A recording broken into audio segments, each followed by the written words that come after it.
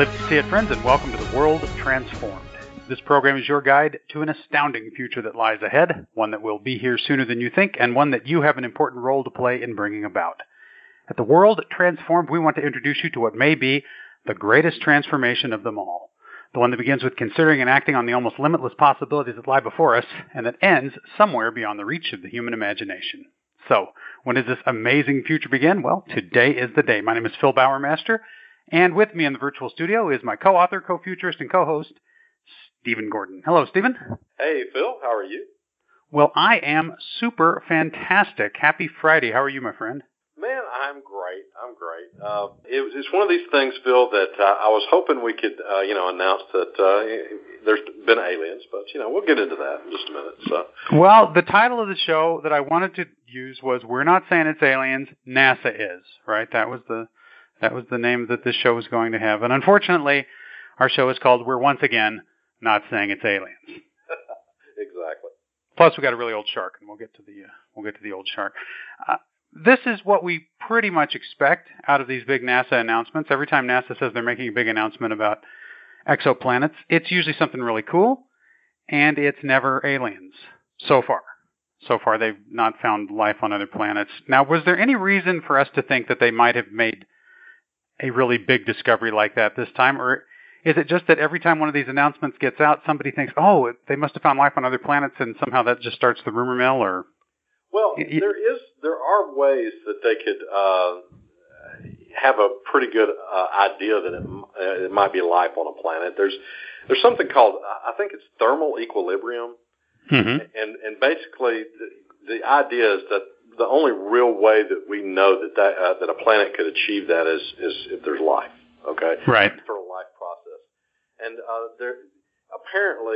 there's reason to believe that we could probably spot that from a great distance, and so far we haven't, and as of the announcement Thursday. Is that something we could do with Kepler, though? Is that something we'll need a more advanced instrument to do? That's a good question, but because I don't have the answer to that. I don't know, but yeah, it seems like they're still mostly looking at motions and a little bit of spectroscopy, however you pronounce that, spectroscopy. But I don't know about temperature, if they're able to read that. Although they're able to put a lot together, and that's really cool. If you look at this story, I mean, well, let's talk about what is the big news. The big news is that we found a solar system with 8 planets, just like ours. Very much like ours. Now, you know what? This wouldn't be nearly as big a news if we hadn't demoted Pluto, right? That's right. It's a solar system very much like ours. It only has 8 planets.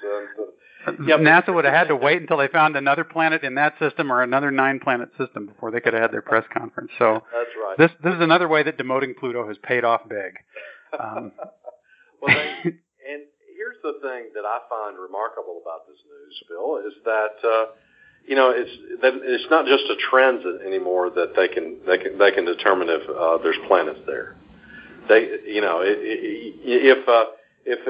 you have to wait for a planet to cross between us and its star, then if it's situated properly, you may never see a transit, right? Right. If you're looking down on the star from the point of view of the planet that's going around it, or up at it, right? You're not gonna see a transit, and so, but that's not the case anymore. We can spot planets, and therefore whole solar systems now, and we've gotten that good at the work of exoplanets that we can see systems now, and not just occasionally catch a glimpse of a planet making a transit. So I think that's awesome. Well, the big news here was that Google was involved and that machine learning was involved. Yeah. That we've been talking about machine learning all week, and here's another way it's helping us out. And in fact, that was kind of what you said at the end of the day on Wednesday was, well, here's some more machine learning news, and we'll be able to talk about it on Friday. And here we are, in fact, talking about it, that they were able to find this planet by letting a machine learning algorithm just go nuts with a big pile of data. And I don't know if you got to hear any of the press conference at all, but first the astronomer, and then I guess he's a data scientist or a computer programmer, whatever he is, the the guy from Google who was actually working the machine learning algorithm, they were talking about the fact that there is just so much data coming off Kepler. And there's good data in there, but how do you find it? And in fact, they ended up using a pattern recognition algorithm not unlike what Google uses to recognize a cat or a dog, right? Now it's going on and it's looking at Kepler data and finding you recognize planets. the solar system now.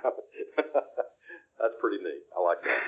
Well, so we were talking before the show, Stephen, and you were saying that obviously on a scale from 1 to 10, had it been aliens, that's a 10. Right. And you were going to give it a, I won't say for you. Or maybe a 4 in importance because,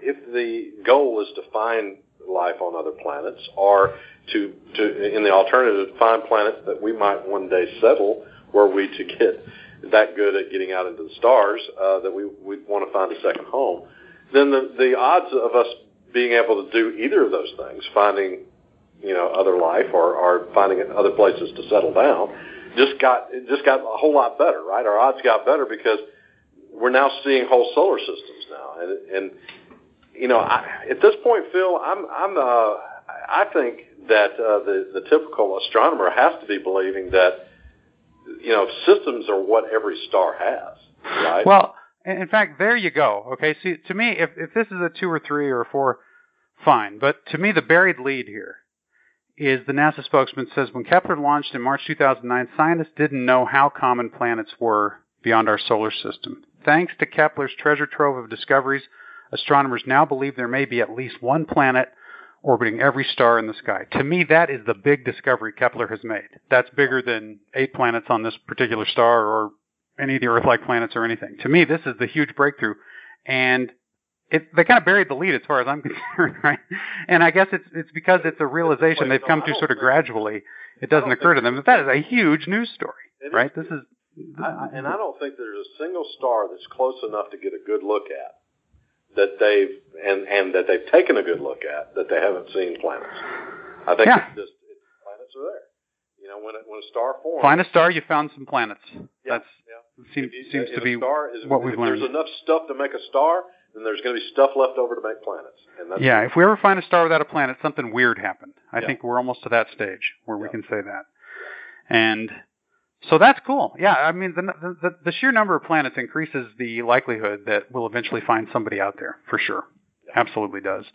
And the chances that we'll find somebody out there, Stephen, increases the odds that we'll find somebody really evil out there who's out to get us. So I just thought well, or we find a bunch of great friends, too. Who knows? Well, there you go. Okay, thank you. So Good point. I'm putting a 3 on this in importance, with 10 being, incontrovertible proof of aliens and 1 being, basically nothing. I will say that's a 3, and that every star has a planet is like a 9, right? It's a 8 or a 9. Okay, so we got some other stories to talk about here before we wrap up our week with a big old geek out. How about this? Bitcoin mining is using so much energy that it is causing electricity blackouts amid fears it will consume more power than the world by 2020. So that is a pretty dramatic headline over there at the Daily Mail. And, reading through this, some experts say Bitcoin mining is consuming more power than used by 159 countries. Okay, those are the 159 countries that don't use all that much power, but still, that's a lot. They're using 31 terawatt hours of energy per year. If you compare it to Ireland, they use 23 terawatt hours of energy in a year, right? And only 309 terawatts for the whole of the UK. So, I mean, basically 10% of all the power used by the UK in a year is going to Bitcoin worldwide, right? So there's this concern that it's creating a big carbon footprint, that it's not sustainable, that eventually we'll need more power to drive Bitcoin than we'll have.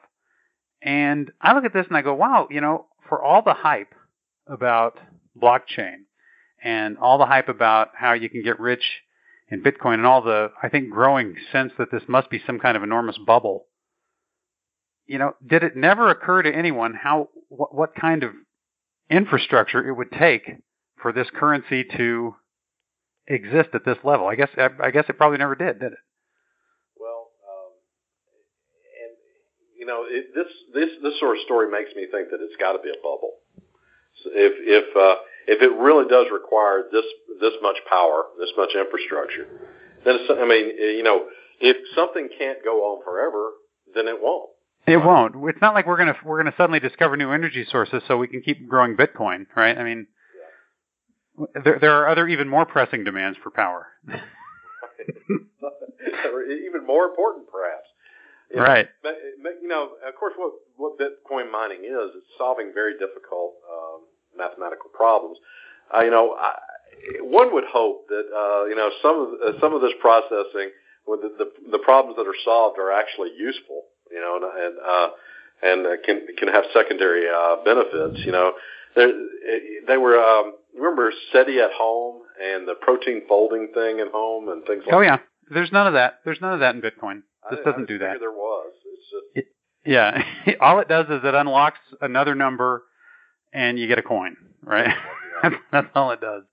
So if you find the number, you get a coin. It's more like a big game, right? Yeah. Than anything else. It's like a big puzzle game, and people are getting richly rewarded now, theoretically, for finding the hidden puzzles. Well, I don't know. It seems we've heard some technically minded listeners that want to start their own blockchain. Our advice to you is that make the problem solving that requires for mining of your coin, whatever it is, make it useful secondarily, right? Right. Well, contribution to mankind, by finding aliens with SETI at home, or protein folding, so that diseases can be cured. We're just saying. I'm throwing that out as a I think that's a good idea. Have all that processing power be accomplishing some worthy end. I also think that the whole thing needs to be rethought, perhaps. And the other thing is, I was reading this other article. I didn't link it for this show, but we'll talk about it at some point. Is simply that Bitcoin hasn't really delivered on any of its promises. It was supposed to be a currency. It was supposed to be the secure currency, and instead it's become this huge speculation vehicle. And those are almost opposites, right? They actually have very little to do with each other. The things you put your money into to grow it, and the money you have to spend to buy things are two different things, right? And right now, everyone who's going into Bitcoin, they're doing it not because they want to use Bitcoin as a currency. It's because they want to make a killing off Bitcoin and turn it back into other currency and get rich. Yeah. What good is that, right? I mean, it's another way to get rich on the internet. So that's exciting, but we already had a lot of those. And meanwhile, the promise of this completely secure, completely decentralized currency, I think, goes undelivered. So, the other thing I would say to a technically minded person is deliver on the actual promise, right? Somebody create a real blockchain currency that'll be used, like, kind of like PayPal, right? Something that works like PayPal, only that is its own currency. I think that would be a lot better too. Well, anyway, stay tuned. We'll keep tracking the Bitcoin saga as it unfolds. This was amidst all the hype, this was a pretty alarming headline. It really. I think it's a bit of a wake up, call for if you've drunk the Kool-Aid, read this. I'm not suggesting that there's nothing to it to blockchain, but there's this issue and needs to be addressed. On the other hand, the Winklevoss twins say it's going to be worth trillions. Okay. So there you go. Daily Mail, Winklevoss twins. You gotta, it's all out there. You gotta make up your own mind. Okay, how about this though? This shark could be the oldest living vertebrate at 512 years old. Now this is so cool because these Danish scientists found a Greenland shark, which apparently a Greenland shark is a well-known species of shark, and we know how long it takes them to grow. And you don't grow very fast up in that cold water. And this one is 18 feet. And so they crunched the numbers and did the math and said in order for a Greenland shark to be 18 feet plus long, it's got to be a half a millennium old. So either that or it's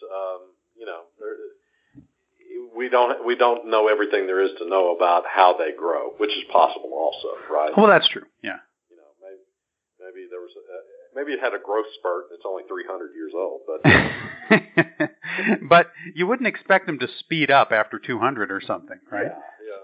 That's so, I mean, I don't know what the next oldest shark they ever found was, which might factor into it. But the bottom line is it's probably at least a couple hundred years old, right? Yeah, it's an old shark. My crack, I was trying, I was sitting there thinking, what funny thing could be said about this? Finally, I said, you know what? We're going to need a bigger clipper ship. Exactly. Okay, whatever.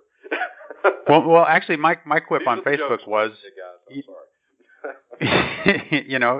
my quip was, the most amazing part is that she smokes a pack a day, right? Yes, that's right. Now, I was going to say 3 packs, but I thought that would just be silly. Yeah, like, no way. No shark could make it to 512 years old. Yeah, smoking 3 packs a day. 1 pack, you could kind of believe that, up there in the cold water. But I would think about that, though. If this shark actually is 500 years old, that's going to take that shark back to the year roughly 1517, I guess, right? Yeah. Wow. I mean, think about that. Yeah, that's what Shakespeare's time. Is that what basically we're talking about? Yeah, exactly. I mean, we're talking about, it hadn't been that long since Constantinople fell, right? It had just been a few decades since Columbus discovered America. I mean, it was just, this shark is very old. I'm trying to think of what it's older than. I'm getting it. Greenland shark, then it would kind of be part of it. And if it's called Greenland shark because it's from that part of the world, then it could very well be, that it could be an old enough shark to where there weren't people around in that part of the world at the time that shark, There you go. Exactly. Yeah. Started growing up. So that is an old shark. It's a very different world when the shark came around. So just put it this way: that shark was 400 years old when World War I ended. Okay. Okay. That shark was 300 years old during the War of 1812. Okay, that's how old that shark is. Okay, that's just. In 512 years you reach, Bill, look as good you will not. I don't think I will. That is one fine looking animal. So, I just want to say a belated or early, I don't know what it is, happy birthday to that shark. And it's a great scientific discovery. Also proof, if it is proof, that vertebrates can live a long, long, long time. So let's see what we can learn from these sharks who can make it for 500 years. It's proof that a large animal doesn't have to break down after a century or two, that it can keep going. There's a proof of concept there, isn't there? I find that very encouraging to large animals like us, right? If a shark can do it, why can't we do it? So let's figure that one out. Let's figure that out, right? Exactly. Okay, so here's why your attitude, Stephen, is more important than your intelligence. Well, this is a relief. This is good news, right? Because you can do something about your attitude. I don't mean you personally. People like myself. Yeah. Well, tell me why. Because I don't know how much we're going to do about that intelligence, Stephen, but your attitude you can change, right? Exactly. That's all I'm saying. What this comes down to is, it's actually, the intelligence part isn't that big of a deal. What it's really about is whether you have what they call a growth mindset or a fixed mindset. And I think, you think about it, a growth mindset is kind of a world transform mindset, right? And a fixed mindset is kind of like all those other podcasts out there kind of a mindset, right? But seriously, I mean, it's the difference between kind of looking at the world as something that's changeable, something that you can leverage possibilities within, versus looking at yourself and the world as being kind of fixed entities. I guess it really has to do more with looking at yourself as kind of a fixed entity. If you look at the little chart that accompanies the link we're showing here, it seems to come down to how you react to challenges. Are you going to embrace them, or are you going to avoid them? How you react to obstacles. Do you keep going against them in the face of setbacks, or do you give up easily? Do you see effort as fruitless, or do you see effort as the path to mastery? And what do you do with criticism? So the growth mindset, it turns out, is a better determiner of success than IQ. That's actually where the whole intelligence thing comes in. I've seen this. Yeah. I've seen people that you would consider amiable dunces, right? I mean they just get in there and they never say die, and they work hard, and it's amazing what they accomplish. And then you see other people extremely intelligent that use their intelligence to come up with reasons why this or that can't be done. Yeah. Yeah. And it's a shame. I guess put it this way, it doesn't matter how much horsepower you have between your ears if you're determined to, if you're determined to go forward, you're going to go forward. Right. Well, I think that's, it's part of it is if you're intelligent enough to see all the possibilities, you see all the ones, and you can talk yourself out of things easily, right? Intelligence it really just depends on whether you're working it constantly in a particular direction or whether you're working it back against yourself, right? So it's like any other trait.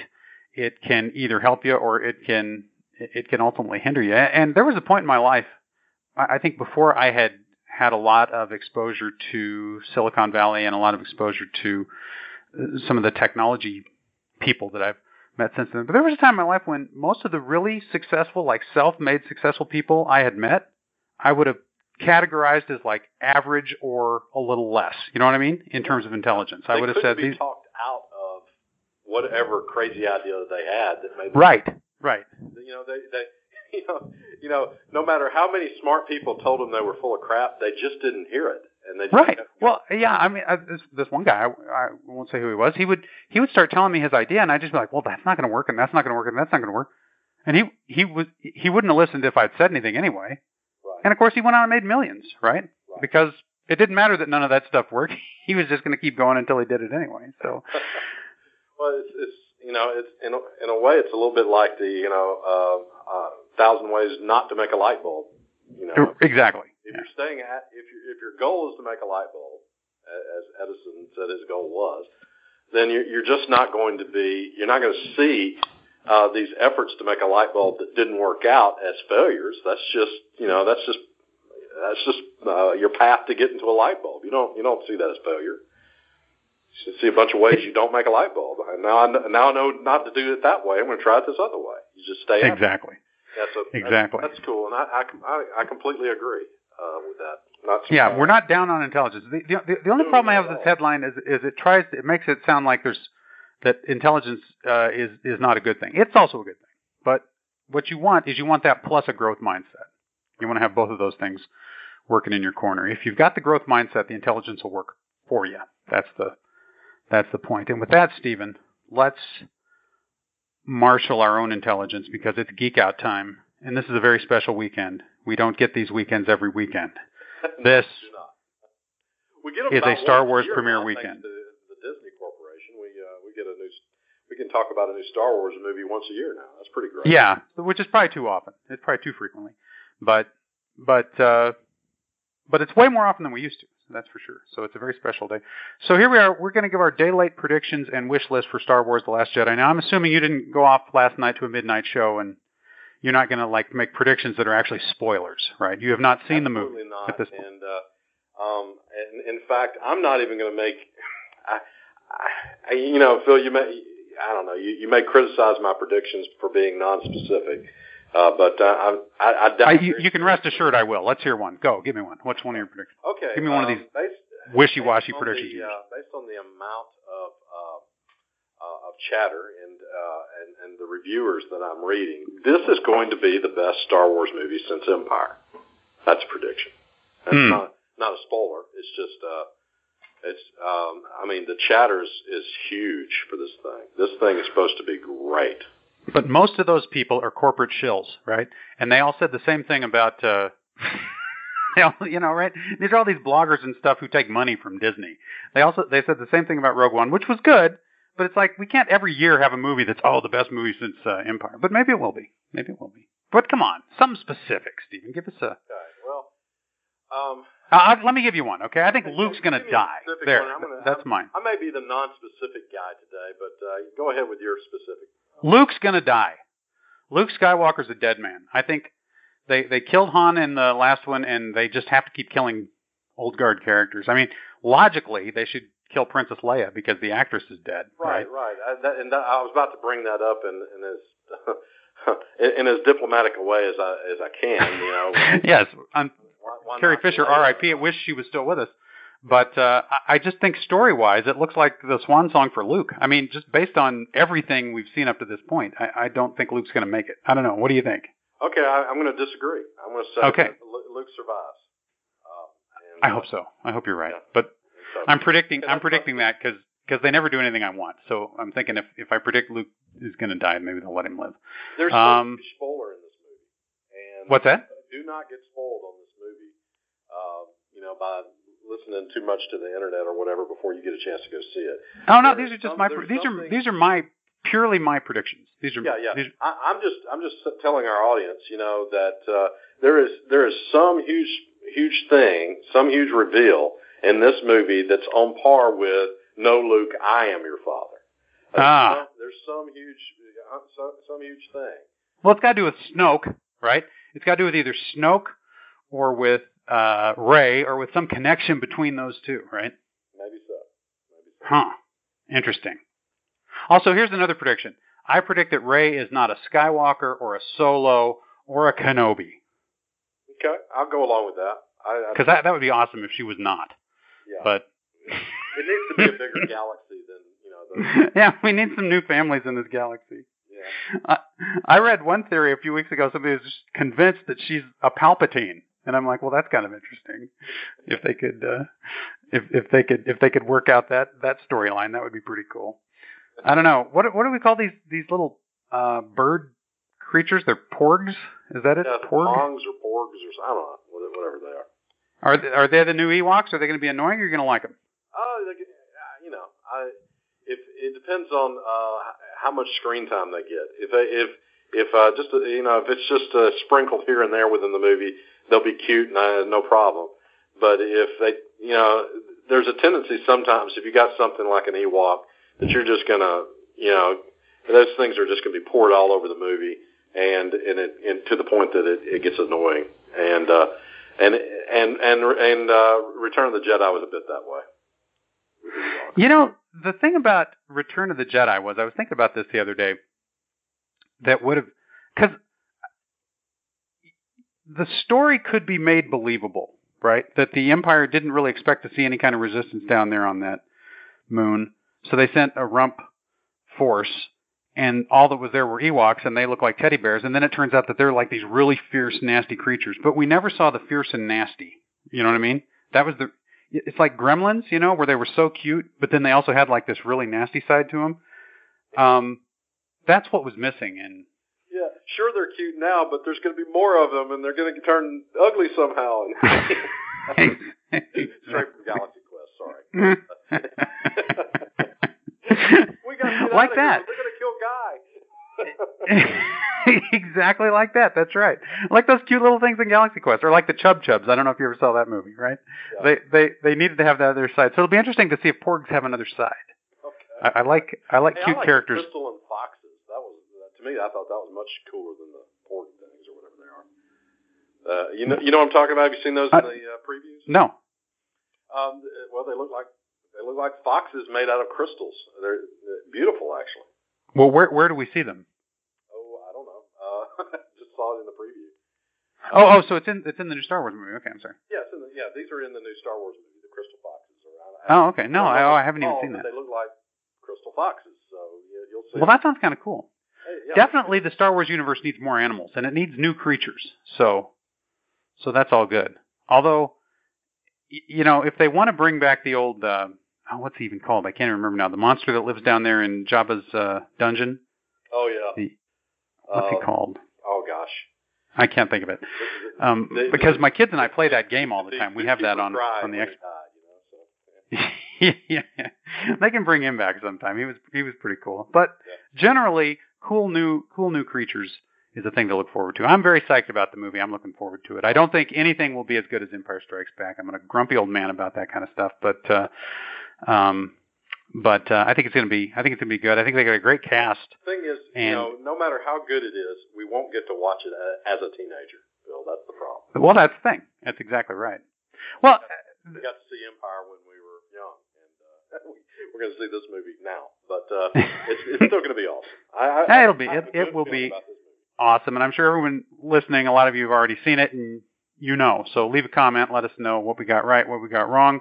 I predict that there will be another Star Wars movie next year. That one. That's a good prediction. I think I'm going to completely go along with that. That one will come true. And I predict further that it'll be about Han Solo. So we'll see. Well, wow. You are really painting yourself into a corner on that one, Stephen. But I don't know. The future's full of surprises. We'll see what happens. Hey, speaking of the future, we're going to be back next week and the following week. We're only going to be on for 2 shows each of those weeks. We're taking it a little bit easy for the holidays. So look forward to being with you all. And until next time, live to see it.